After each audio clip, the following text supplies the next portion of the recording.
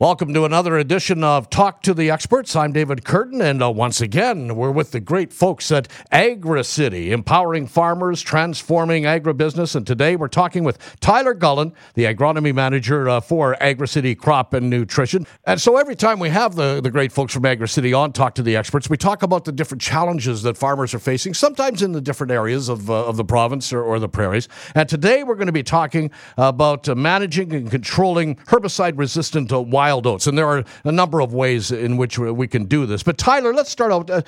Tell me what makes wild oats such a problem weed. Yeah, wild oats have really been a pain for farmers for decades, and they've routinely ranked near the top of the weed surveys conducted by the researchers in Western Canada every year. And part of that is due to the fact that Western Canada is still considered the breadbasket of the world, and we grow millions and millions of acres of cereals every year, which are inherently difficult to remove grassy weeds from. There's been some amazing selective herbicides developed over the years to kill wild oats and wheat and barley, which still blows my mind a little bit every time I deal with it. But wild oats are still just a hardy and difficult weed to kill, and they've continued to be a problem even despite all these great products. One of the reasons they're such a pain is that the wild oat seed can stay dormant in the seed bank for a relatively long time, which makes it really tough to eradicate them from some of those problem fields compared to some of the shorter-lived weed seeds, like something like kochia that we talked about a few weeks ago.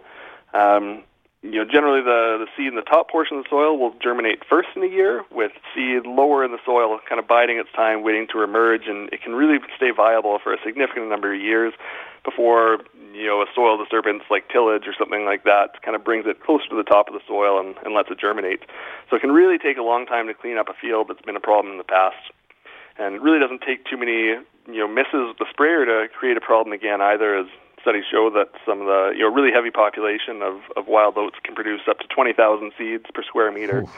But the biggest problem with wild oats is that they're extremely competitive with the crop. The Saskatchewan Guide to Crop Protection suggests that even just 50 wild oat plants per square meter can reduce a wheat yield by up to 37%. Wow, that's huge. You mentioned herbicide control of these weeds. Are there good chemical control options for wild oats? Yeah, as I mentioned, there really have been some great products developed over the years for wild oat control, but there is starting to be a little bit of resistance build up to many of these products. So, in the past, there was a lot of reliance on some of the Group 8 herbicides like Gowan's Avadex. And, a lot of this was used, and resistance started to develop all across Western Canada that still exists in populations where, this product hasn't been used in a really long time. Group 1 herbicides then took over with products like Syngenta's Horizon or UPL Select, and so those worked really well, but as a result of the high use of them, there's now a relatively high number of acres that are dealing with Group 1 resistant wild oats in the prairies. Kind of from there was a few other Group 2 products came along for wild oat control, such as Corteva's Simplicity. And as a result, there's now wild oats resistant to that Group 2 chemistry in Western Canada as well. So, the resistance is really just track the use patterns of all these different modes. So now there's populations out there showing up with metabolic resistance that are resistant to Group 1, 2, and 8 resistant wild oats in the same population, which is really most of the options we currently have for wild oat control.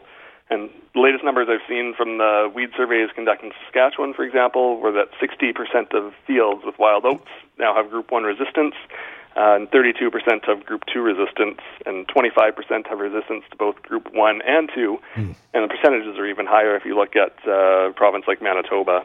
And, speaking of Manitoba, there's a population there now resistant to Group 1, 2, 8, 14, and 15, which is basically getting to be all the options we currently have in Canada. So really the only other option that we have is glyphosate, and luckily that's really been working well in Canada so far, but they did recently identify populations of wild oat in Australia that are resistant to glyphosate as well, which is really a road that we need to avoid here. Man, I'm doing face palms as you're saying this.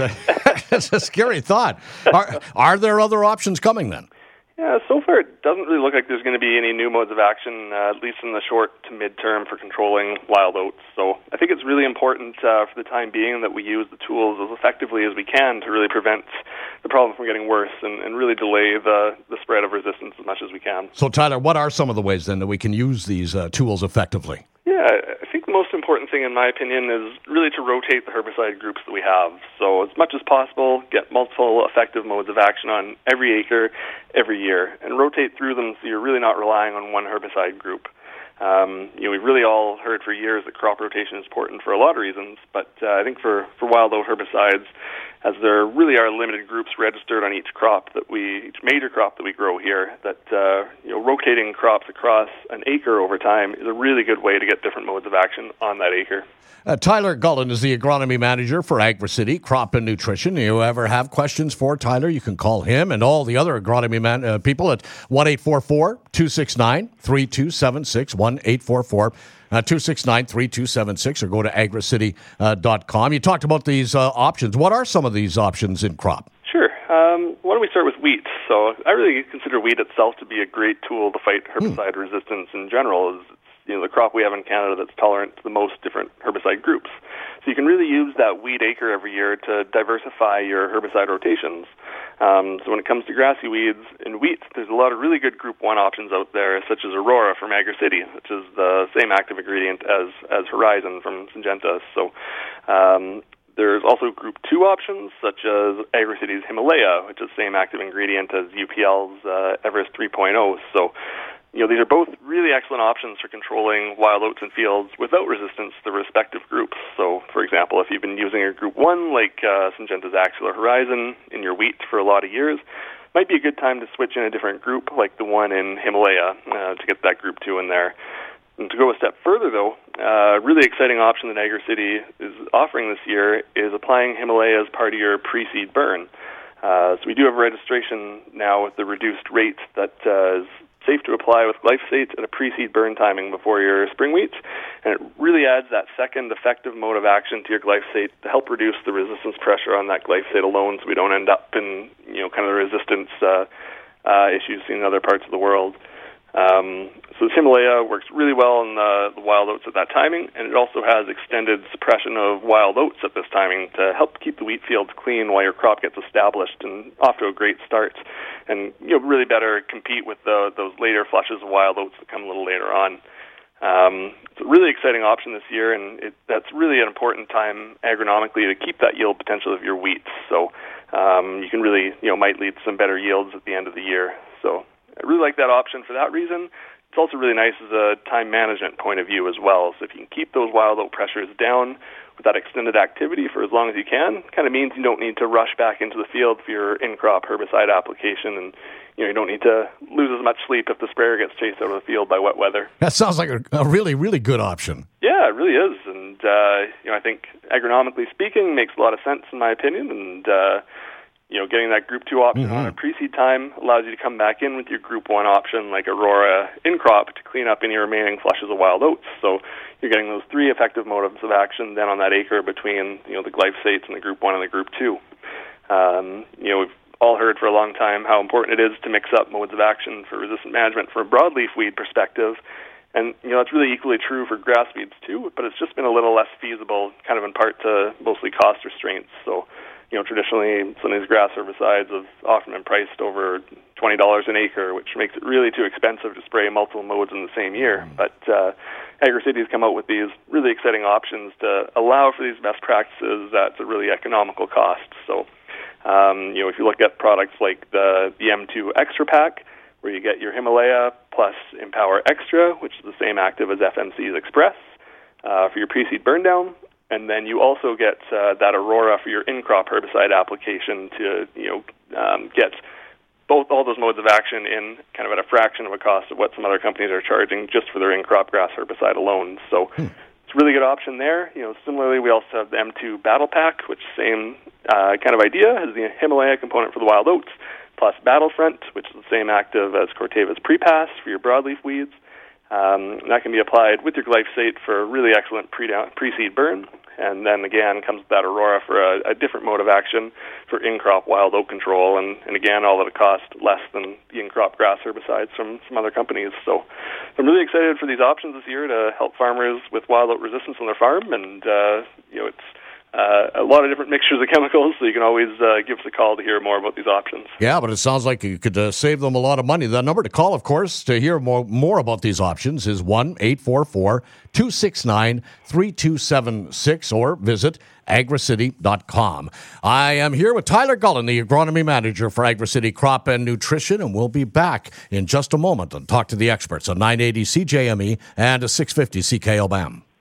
We are back on Talk to the Experts as we talk about managing herbicide-resistant wild oats using multiple modes of action. I'm talking with Tyler Gullen, and he's the agronomy manager for AgriCity Crop and Nutrition. You ever have questions about what Tyler and I are talking about, you can call them 1-844-269-3276 or go to agricity.com.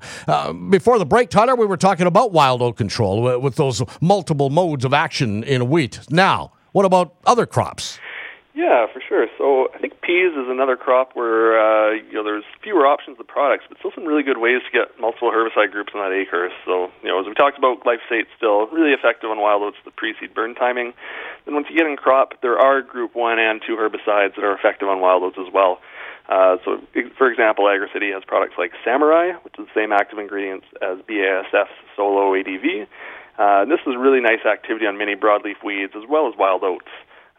But with the amount of resistance already out there, I really like to recommend adding additional grass weed herbicide as well with it. So AgriCity came out with Samurai Master, which adds the product Independence, which is the same active ingredient as UPL's Select. So this way you can improve your grass weed performance and get multiple modes of action on that acre to reduce the risk of developing resistance. AgriCity has made it really affordable to do so, as this co-pack doesn't really add much additional cost over just the Samurai itself. So it's a really nice option there as well. There is testing available now for resistance to different forms of Group 1 herbicide as well. That so if you have DIM or FOP resistance on your farm, that we don't really need to get into. But if you're aware that you have DIM or FOP resistance on your farm, AgriCity has other co-pack options as well with different herbicides for peas that within that Group 1 herbicide space to be able to find the right fit for your farm. So things such as Taipan, which has a Group 2 herbicide with the same active ingredients as Odyssey from BASF, plus the Group 1 in Corteva's Assure 2. So you get a different type of graminicide on your farm to potentially delay that resistance as well. So this gets really detailed, but you can always call in AgriCity at 1-844-269-3276 and talk it through with one of our agronomists or sales staff. Yep, take a bunch of time to talk that through. That number again is 1-844-269-3276. Tyler, we haven't talked about canola yet. What options are there for canola? Yeah, so I think canola is another crop where there's really limited options for grass products, but there are still options for sure. So, Roundup Ready canola has the advantage that glyphosate is still effective on wild oats in Canada. So, if you've got fields of Group 1 and 2 resistant wild oats, which is kind of spreading across the prairies, that rotating to this herbicide system of the Roundup Ready canola will really help to clean up that field. So when you do, I generally recommend going in with the split application when you make your in-crop herbicide application, and that just allows you to clean up the wild oats that emerged early in the crop with that first application of AgriCity's disruptor glyphosate, and then come back in with that second application. If it rains, you get another flush of wild oats before the canopy closes, you can come back in and clean them up there. So, as we talked about, the wild oats are so competitive that it's really important to get them out of the crop when they're small so they don't reduce your yield potential there.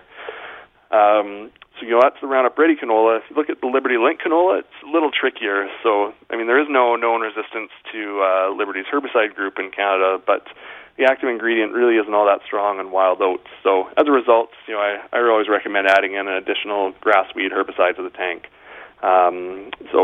AgriCity has something like Independence that we talked about, same active as ingredient as BASF Centurion, and that's really a great addition to that glufosinate herbicide there as well. So, AgriCity has Vigor herbicide, which is the same active ingredient as BASF Liberty, and that combination of the Vigor plus Independence is really a great economical way to help remove wild oats from your Liberty Link canola.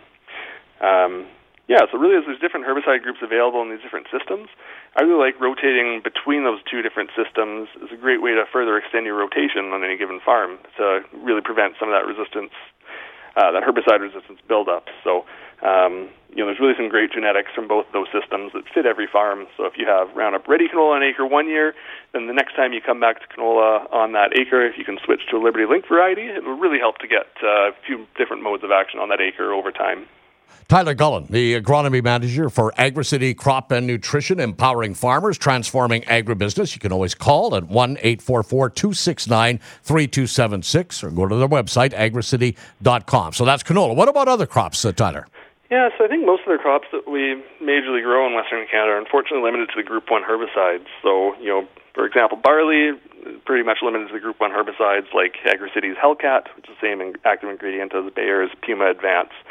And a lot of the other specialty crops like flax or chickpeas or mustards, they're fairly limited to Group 1 products as well, such as that Independence we talked about, or AgriCity's Quiz, which is the same actives as UPL's Select and Corteva's Assure too, kind of respectively. So, for these crops, I think it's especially important to really get a good crop rotation in place to control the wild oats in the previous year's crops to help reduce the pressure that year. As we talked about with wheat, it could be you grow wheat kind of year one on that acre using the M2 Extra Pack to get control of Group 1 and 2 wild oats in that crop. Then rotate to Roundup Ready canola to get multiple applications of glyphosate on the wild oats in that year. Maybe rotate to peas the following year to get Samurai Master in there, and again get Group 1 and 2 activity on the wild oats. And that would really have multiple years of really good control on that wild oats to get them under control before they get into something like a flax or barley that have more limited wild oat options. Man, it's a bad day for a farmer when they realize they've got a wild oat challenge. Is there anything else that we can do about wild oats?